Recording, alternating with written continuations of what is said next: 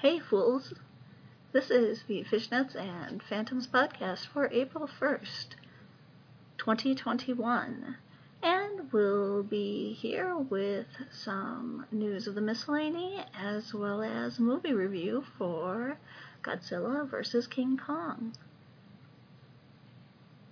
First, the news. It seems as though the center of the Milky Way is glowing.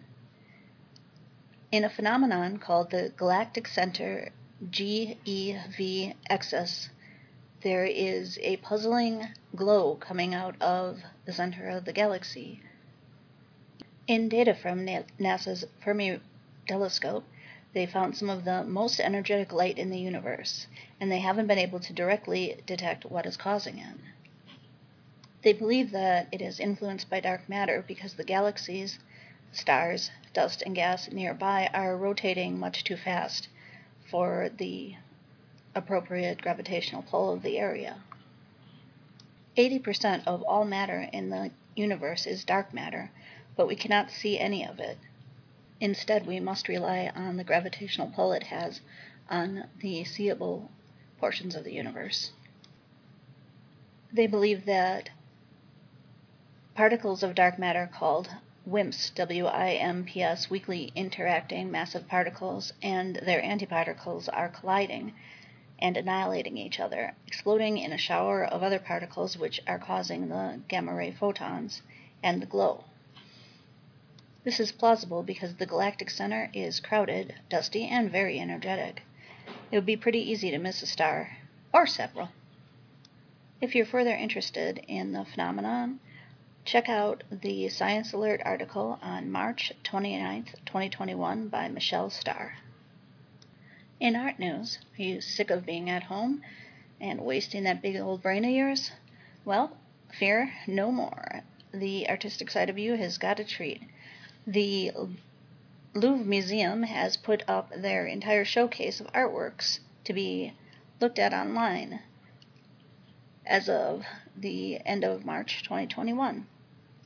It seems as though visitors can search through the museum's massive collections through simple or advanced searches and entries by curatorial department or themed albums. The website has an interactive map that allows people to explore the museum and every one of its artworks room by room. So definitely check that out. You should be able to find it at collections.louvre.fr. So it's collections.louvre.fr. And this is all according to a CNN article in CNN style from March 27th, 2021. Finally, it appears that there is an unkindness of ravens in Alaska that has been bullying the Costco shoppers. They steal their groceries and take off with them. According to the Associated Press, as reported through Huffington Press, the ravens like to hang around a little bit later into spring before they take off to their new locations, and they can tell fruit even if it's in a grocery cart or bag, knowing that that is their favorite treat.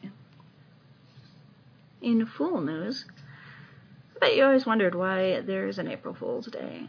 Apparently, it dates back to 1582, when France switched from the Julian calendar to the current Gregorian calendar. In 1563, in the Julian calendar, as in the Hindu calendar and several other natural calendars, the new year started in the spring equinox around April 1st. And in the new Gregorian calendar, the new year starts, as everyone knows, at January 1st. Now, some of the people in France were slow to get the news that the calendars had changed, and they failed to recognize that the start of the new year had moved to January 1st and continued to celebrate it during the last week of March through April 1st. People in France, thinking that it was hilarious that some of the people were illiterate and or just didn't get the memo that they had changed the calendar around, decided to make the rest of France the butt of jokes and hoaxes and called them April Fools. Apparently they had the hilarious penchant for sticking notes on the backs of people that said things like, "Kick me," the height of wit. So yeah, now you know it. That is the origin of the April Fool.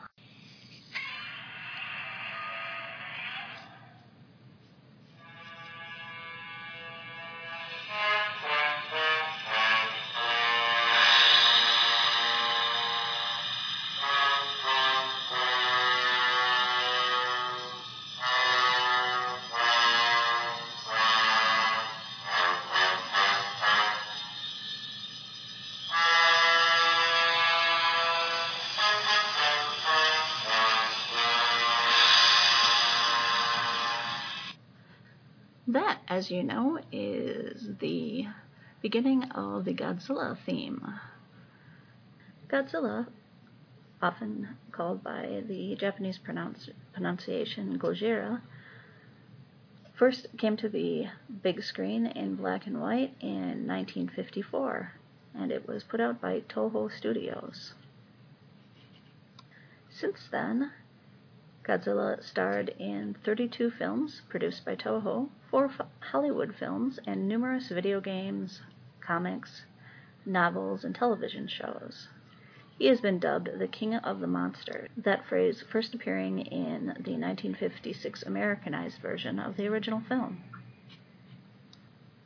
A few of the people who have donned the famous rubber suit are Haru Nakajima and Katsumi Tezuka. Legendary Pictures, which has put out the current series of Godzilla pictures, is an American studio, and Godzilla is no longer a rubber suit. However, he is a CGI monstrosity, which can be good and can be bad.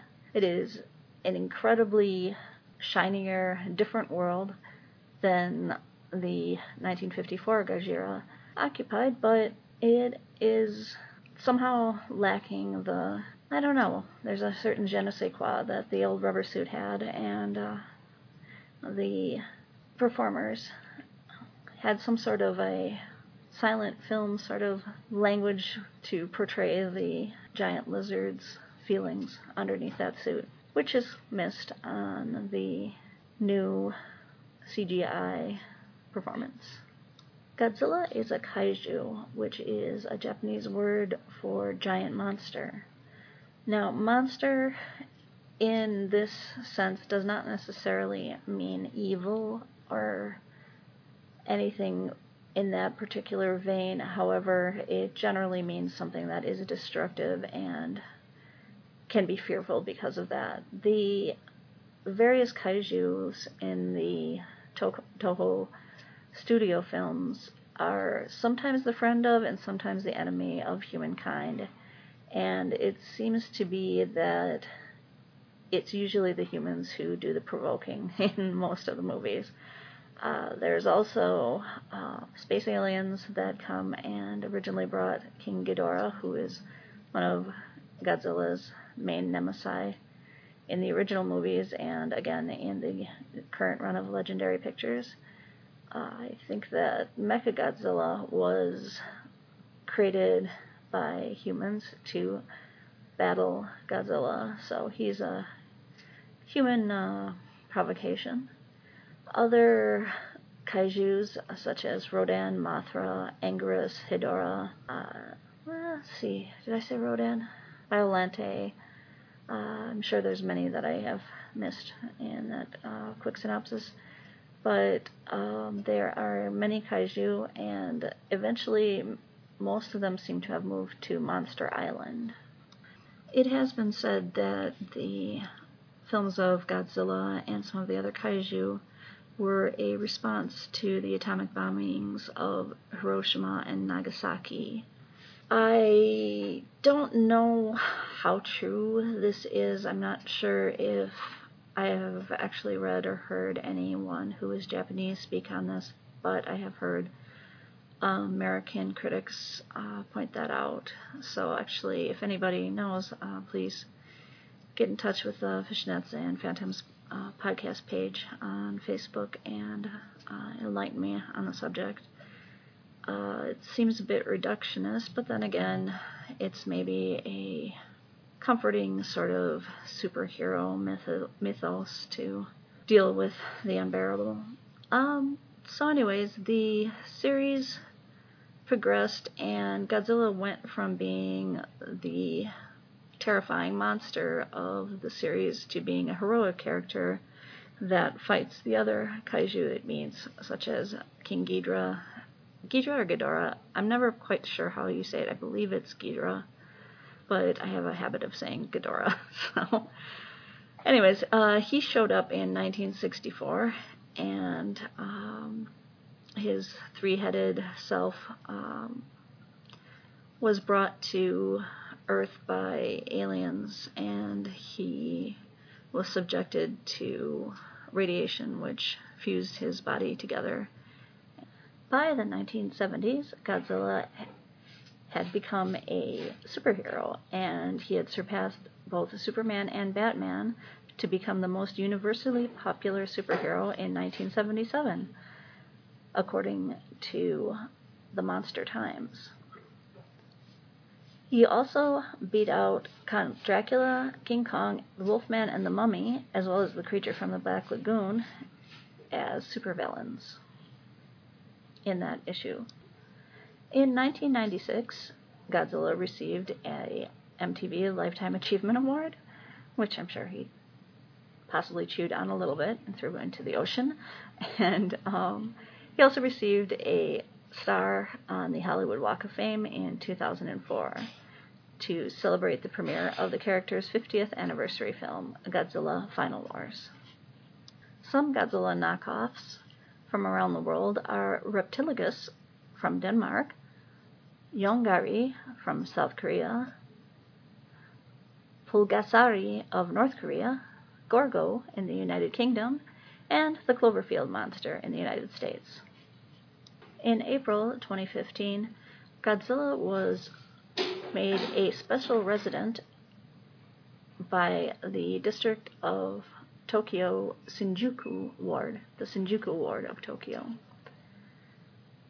He was not able to grasp the certificate, so a official of the Toho Studios accepted the certificate for him, and it was noted that at least 3 times the entire Shinjuku Ward had been flattened by Godzilla in Toho movies. So I suppose it was a bit of a bittersweet reception. Now, everybody has their personal Godzilla stories if they are interested in the character, and I can remember watching Godzilla movies when I was a child with my mom, staying up late and watching, I think it was Destroy All Monsters? No. It was the one with Minari in it, and it was a lot of fun, and I remember thinking that it was the best Godzilla movie ever because I was 7, and of course it is not, but I liked it a lot when I was a little kid, and we also watched Mothra and Rodan and several other Godzilla movies. And then it kind of fell by my wayside until I was a little bit older and got to see some of the late, I think it would be late 80s, 90s versions of the Toho Behemoth. And I have to say I just loved him. I always loved a Godzilla. Yeah, they're not technically incredibly great movies, and they don't have any real psychological depth to them, most likely, but I loved him. I love Godzilla and Godzilla movies. My favorite kaiju is Hedorah, who is the pollution monster, and he represented a time in the, I guess it would be the 70s, when the world thought of pollution as an incredible threat to humanity and wanted to represent that in a kaiju. There's a great scene where he is going to descend into a disco, and it seems as though he can control who and what he kills with his pollution, I suppose poison, and he descends down into the disco, and meanwhile there's a tiny kitten that walks out onto the stairs, much to the terror of the audience. But Hedorah just glides over the kitten and doesn't harm it at all. Goes inside and takes care of all of the humans in the disco. Glides right back out, and the kitten is unscathed. So Hedorah, he is a good guy in my books. He was able to flatten into a sort of disc shape and fly and kind of morph his body in different ways depending on how much pollution he absorbed. Yeah, he's definitely my favorite kaiju. Everybody has their own favorite. My second is King Ghidorah, or King Ghidorah, whichever way you want to pronounce it. The most recent put out by Toho is the 2016 film Shin Godzilla. It's directed by Hideaki Anno and Shinji Higuchi. I'm probably pronouncing those wrong, but I am trying. That film was really amazing. I loved the different take that they put onto Godzilla and how they followed him through his, I guess it was kind of a reboot, so they followed him through his metamorphosis into the form that he finally becomes. I believe it's known as the first film of the franchise's Reiwa period, and the film stars Hiroki Hasegawa, Yasuka Takenoichi, Satomi Ishihara. In the film, politicians struggle with bureaucratic red tape in order to deal with the sudden appearance of a giant monster that evolves every time it is attacked. I love that movie. It did about 15 million in the United States, and around the world it did 78 million in US dollars.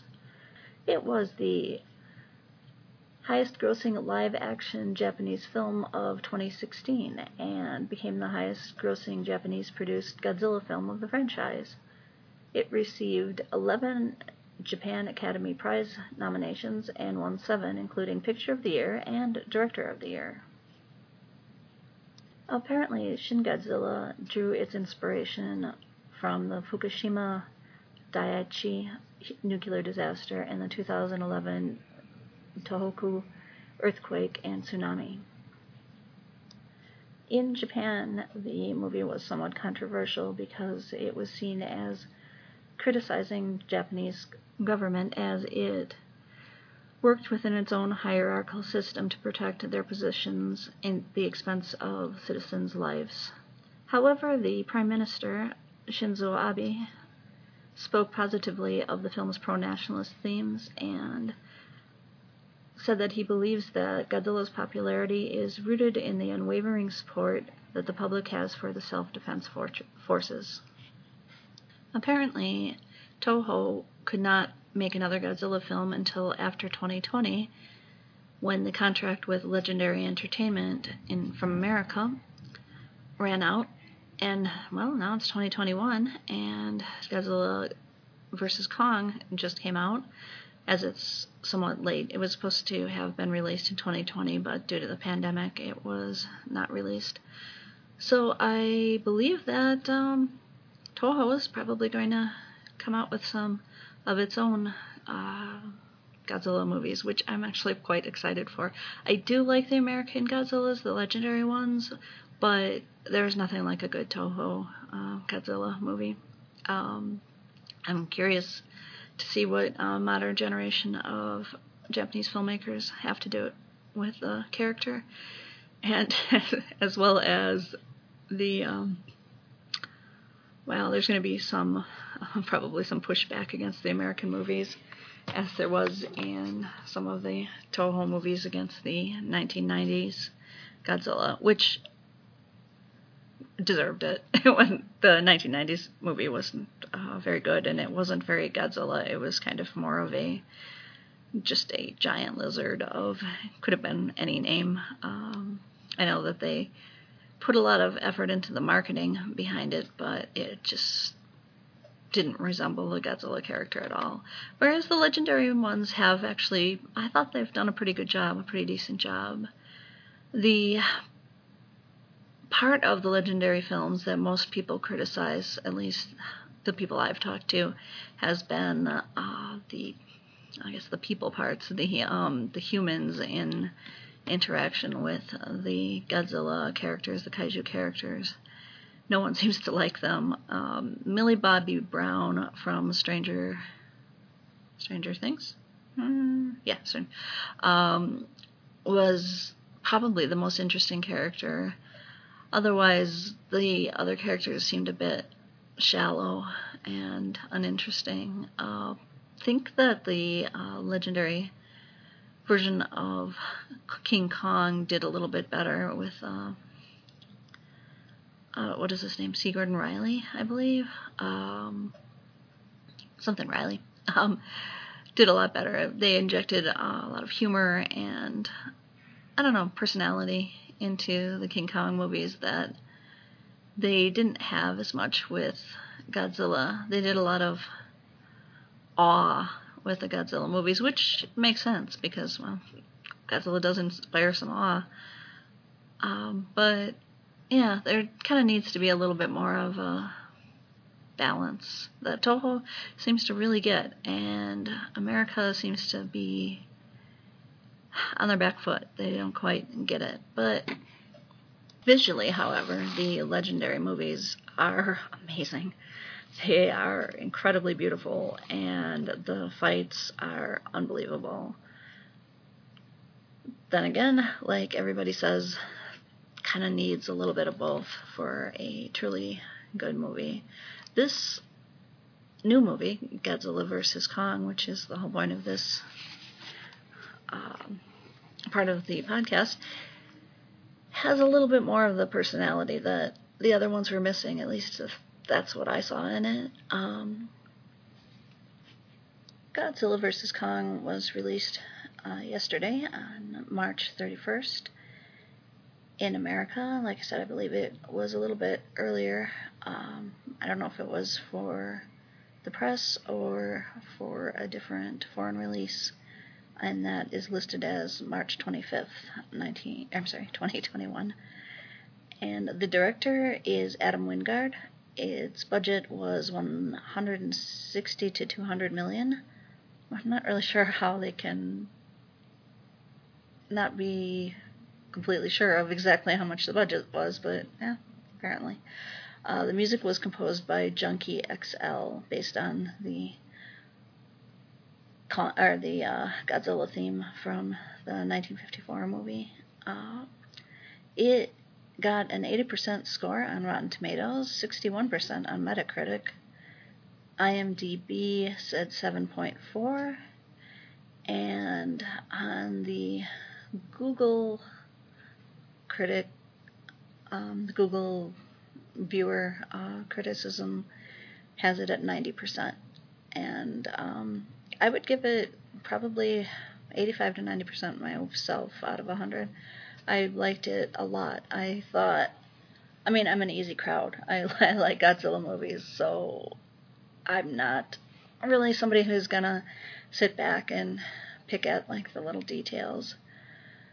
I loved the cinematography, the giant monsters duking it out in various locations, and they did a good job of really making the CGI hit, the CGI feel realistic. And Kong's facial expressions were done very well. He had a lot of personality to him, and actually Godzilla managed to get more personality than he's ever had in the Legendary Pictures version of Godzilla so far. The humans, the humans were there. Millie Bobby Brown was there, and she was disregarding her father as usual and running off after Godzilla, trying to save him and convince people that he was not trying to kill all humans, baby, but he was in fact provoked by a mysterious outsider. I'm gonna go into spoilers now, so if anybody hasn't seen the movie, turn this off, go watch the movie, and if you want to, come back. The story is by Terry Rossio and Michael Dougherty and Zach Shields. Again, like I said, it's by Legendary Pictures. The runtime is 113 minutes.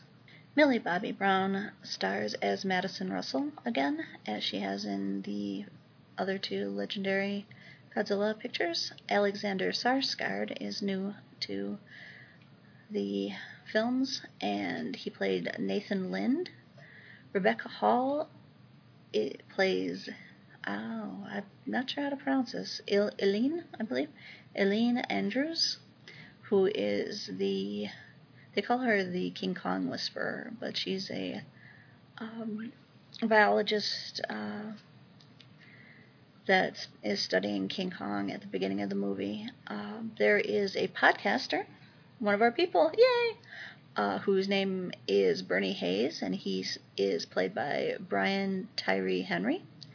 There is a mysterious, I don't know, he kind of seems like the muscle guy behind the money villain named Ren Shiziroba,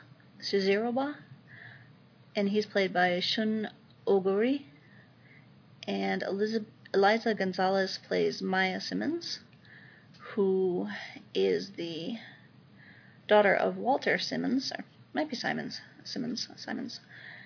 and he's played by Demian Bashir. Lance Reddick returns as the Monarch Director, as does Kyle Chandler, returning as Mark Russell.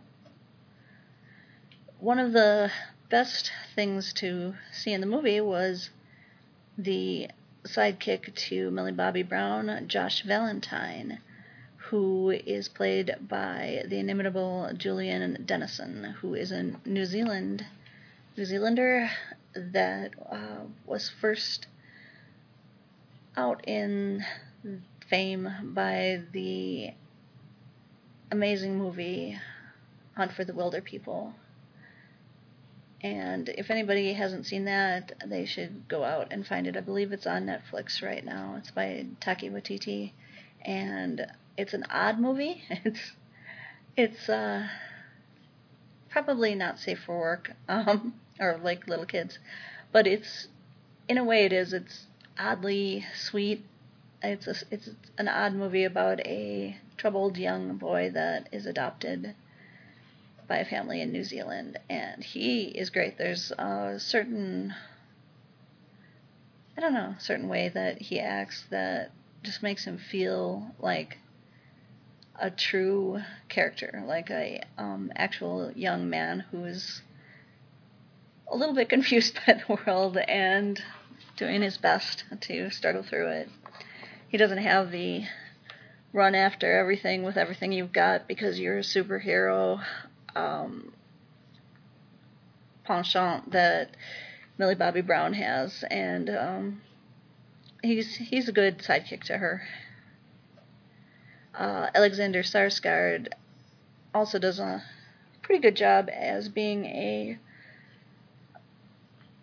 geologist that has a theory of a hollow earth, which goes back pretty far. I know that it was popular by the Golden Dawn, I believe it was popularized by the Golden Dawn Society in the 1930s, 1920s, by Helena Blavatsky, if I'm pronouncing her name right. But yeah, they believe that the earth was hollow and that one could get into the inside of the earth and it would be reverse. gravity would reverse and you would be able to live on the underside of the crust of the Earth. Obviously, this is not true, but it's kind of fun for a mythical world like that of Godzilla, and they do a good job of it in the movie. The movie was supposed to be released in November of last year, but because of the COVID-19 pandemic, it was delayed until now and was released simultaneously in films and on HBO Max because of the danger of going into theaters right now, since not everyone is vaccinated yet. The film received generally positive reviews from the critics and a lot of praise for its visual effects and action sequences.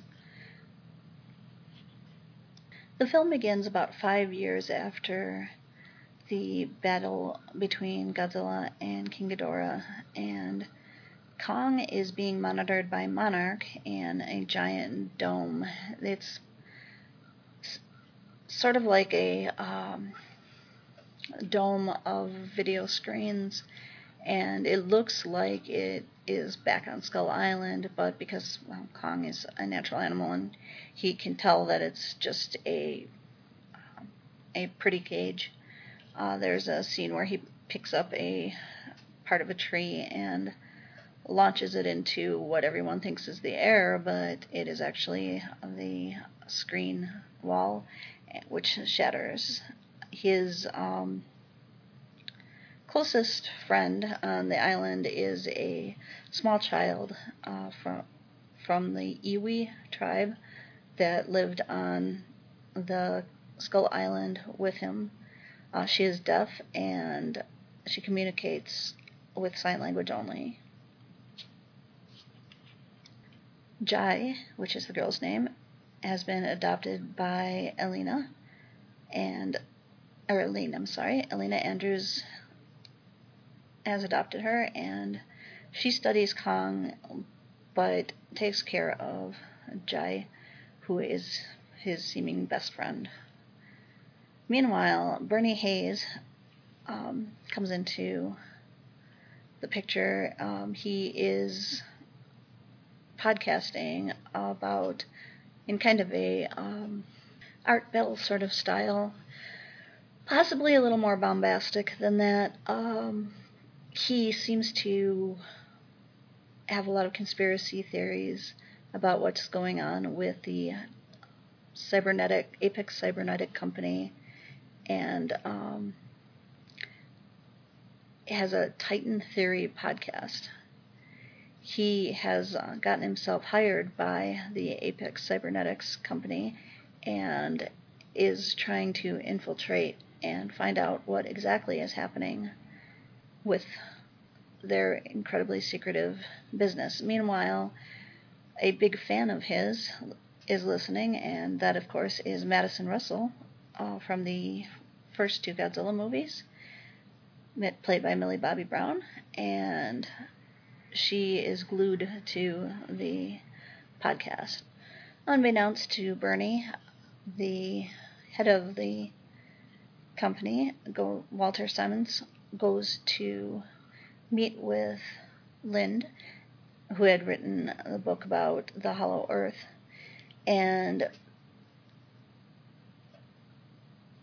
proposes that he guide a search party into the Earth to find out the source of hidden power within the Earth that he believes could power the world, all of the world's power needs, human power needs, from now on. Lind is hesitant because his brother was killed on an earlier venture into the Hollow Earth because of the reversing gravitational field as soon as one gets past the initial changeover, I suppose it would be, of the surface level gravitational field. It's kind of hard to explain.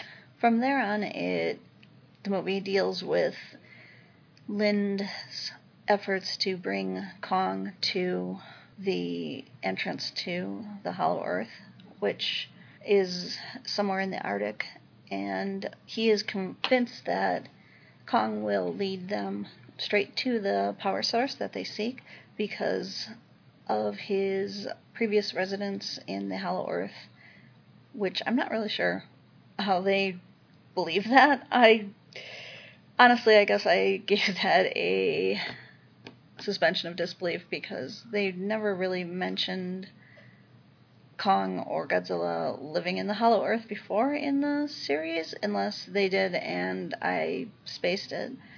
It is pretty interesting, though. The trip from Kong's current area to the entrance of the Hollow Earth is fraught with danger, however, because they realize that Godzilla is going to sense that he is another Titan, and they had just had the war between all of the Titans with Gojira and Godzilla and Mothra, etc., and King of the Monsters about 5 years earlier, and so they are trying desperately to protect Kong from Godzilla's notice. However, now that he is on the sea, basically balanced on some, I'm not exactly sure what they are, but they're some sort of shipping container, shipping ships, like long, flat-bedded ships. And so they're out on the open ocean with Kong, who's actually pretty funny. He's taking a nap most of the time, scooping up fish as he goes. At first, he's quite upset to find himself chained to this strange little boat, but he is soon soothed by Gia, who is his friend from his original Skull Island, and then later on in the institute that was taking care of him. After that, hijinks ensue. I don't know how much I want to go into this because it is all spoiler territory. The acting by the actors is okay. I mean, there's not much depth to it. But I think that Skarsgård kind of conveys a believable, wistfulness about the lost brother that he has. But I think that's partially down to just him being a very good actor, managing to convey that through the little bit of time that he's given to it. There is, of course, a bigger plan to this whole thing that the Simons and the Apex Corporation has. They're going to most likely betray the more gentle scientists and get what they can out of the Earth's core, and whatever way they can get it. And they are not they're not prone to sentimentality, is what I'm going to say. So soon, Godzilla, of course, notices Kong's presence and attacks. And the initial scene of Godzilla attacking is pretty spectacular. It's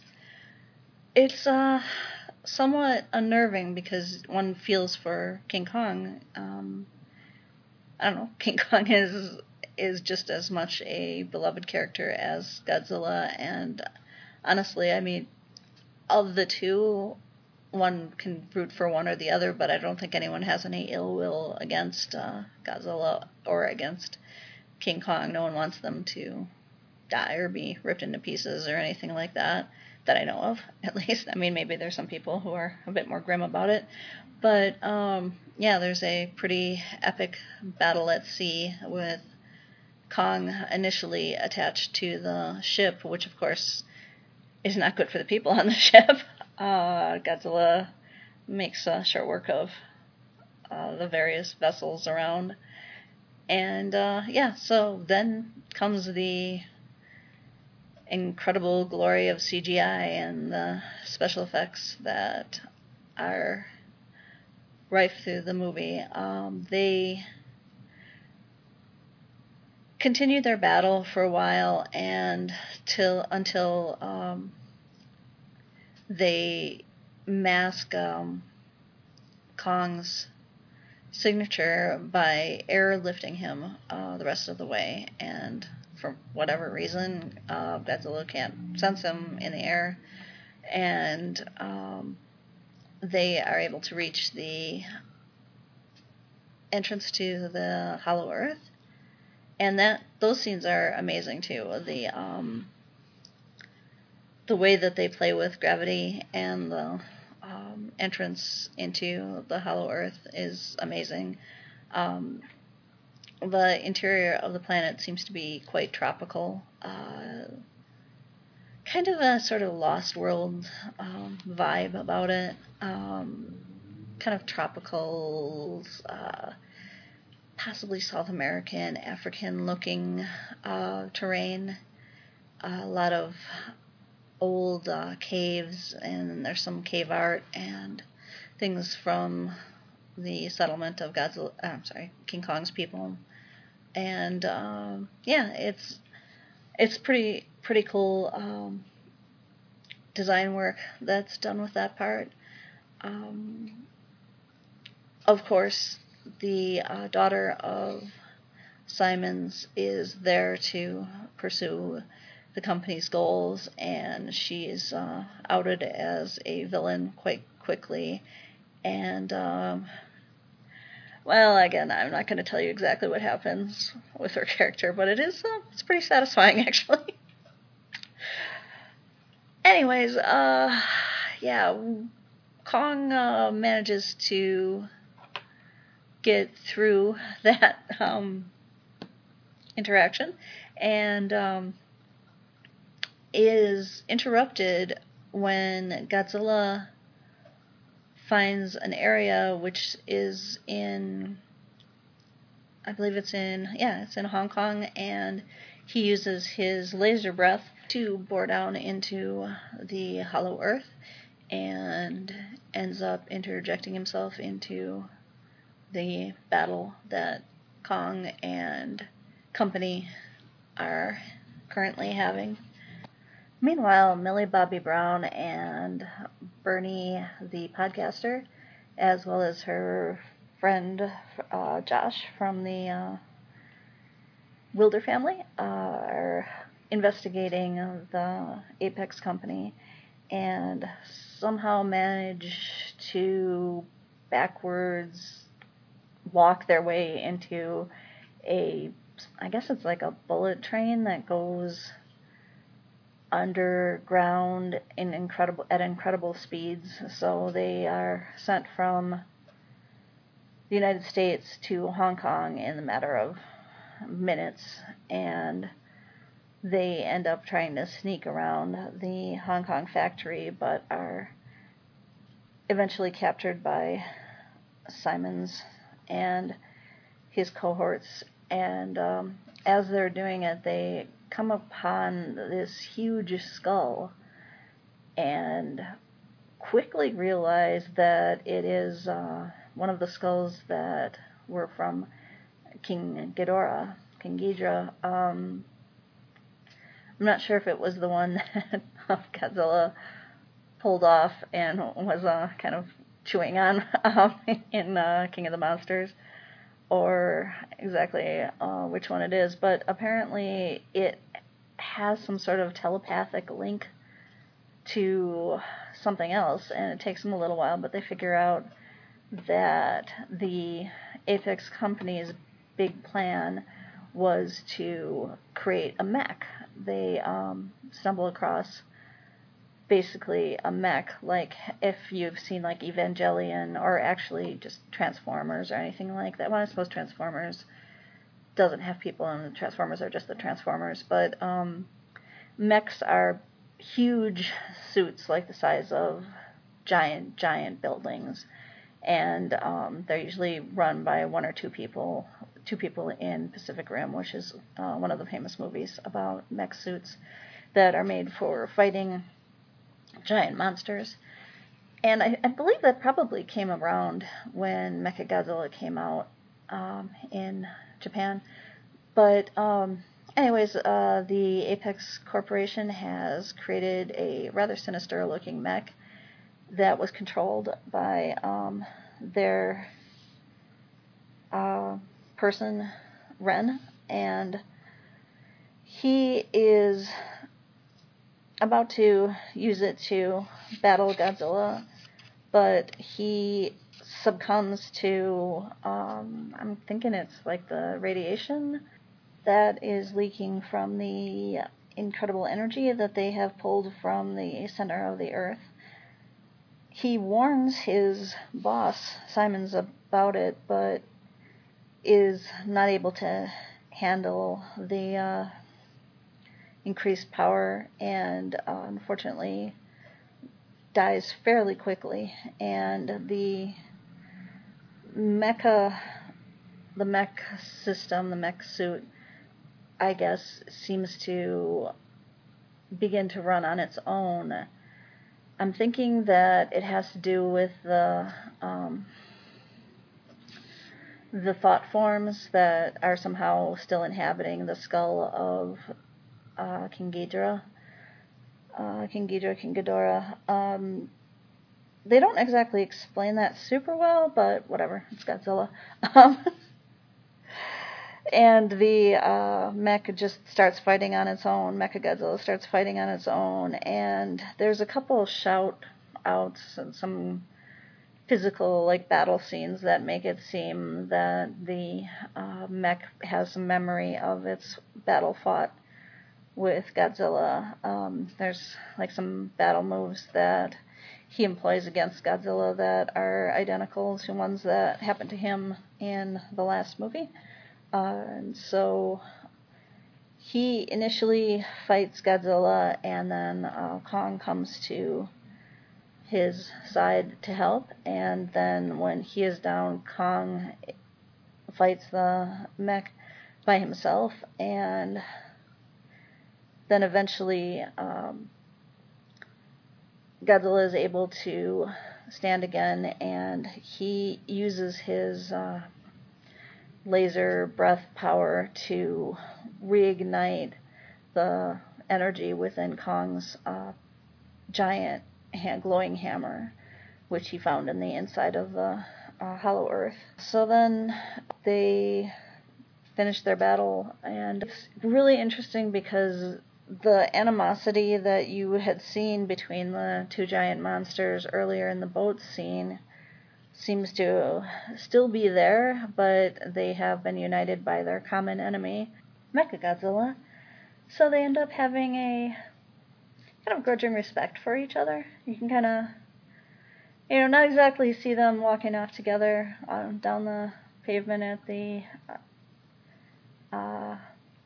airport, talking about going fishing together and becoming good friends.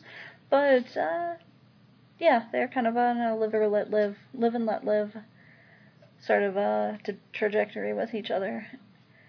And yeah, that's pretty much the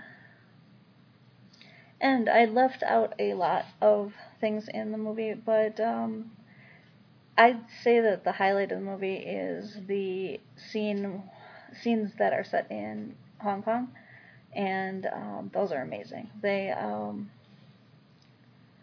are brightly lit with neon colors like straight out of the 80s, and incredible monster action and fighting, and it's just a whole lot of fun. And the music is a lot of fun, and the editing and pacing is just perfect. So yeah, if you like Godzilla movies, you're gonna like this. It's not for somebody who wants a slow, cerebral work of fiction and horror, science fiction or horror. And it's definitely not for somebody who wants a romantic comedy or something. But if Godzilla is your thing, Godzilla is definitely come to fore in this. And the old Toho Godzilla, I think, would be decently happy with this. So I highly recommend it. I would see it in a theater if I trusted my health at the time to make it through.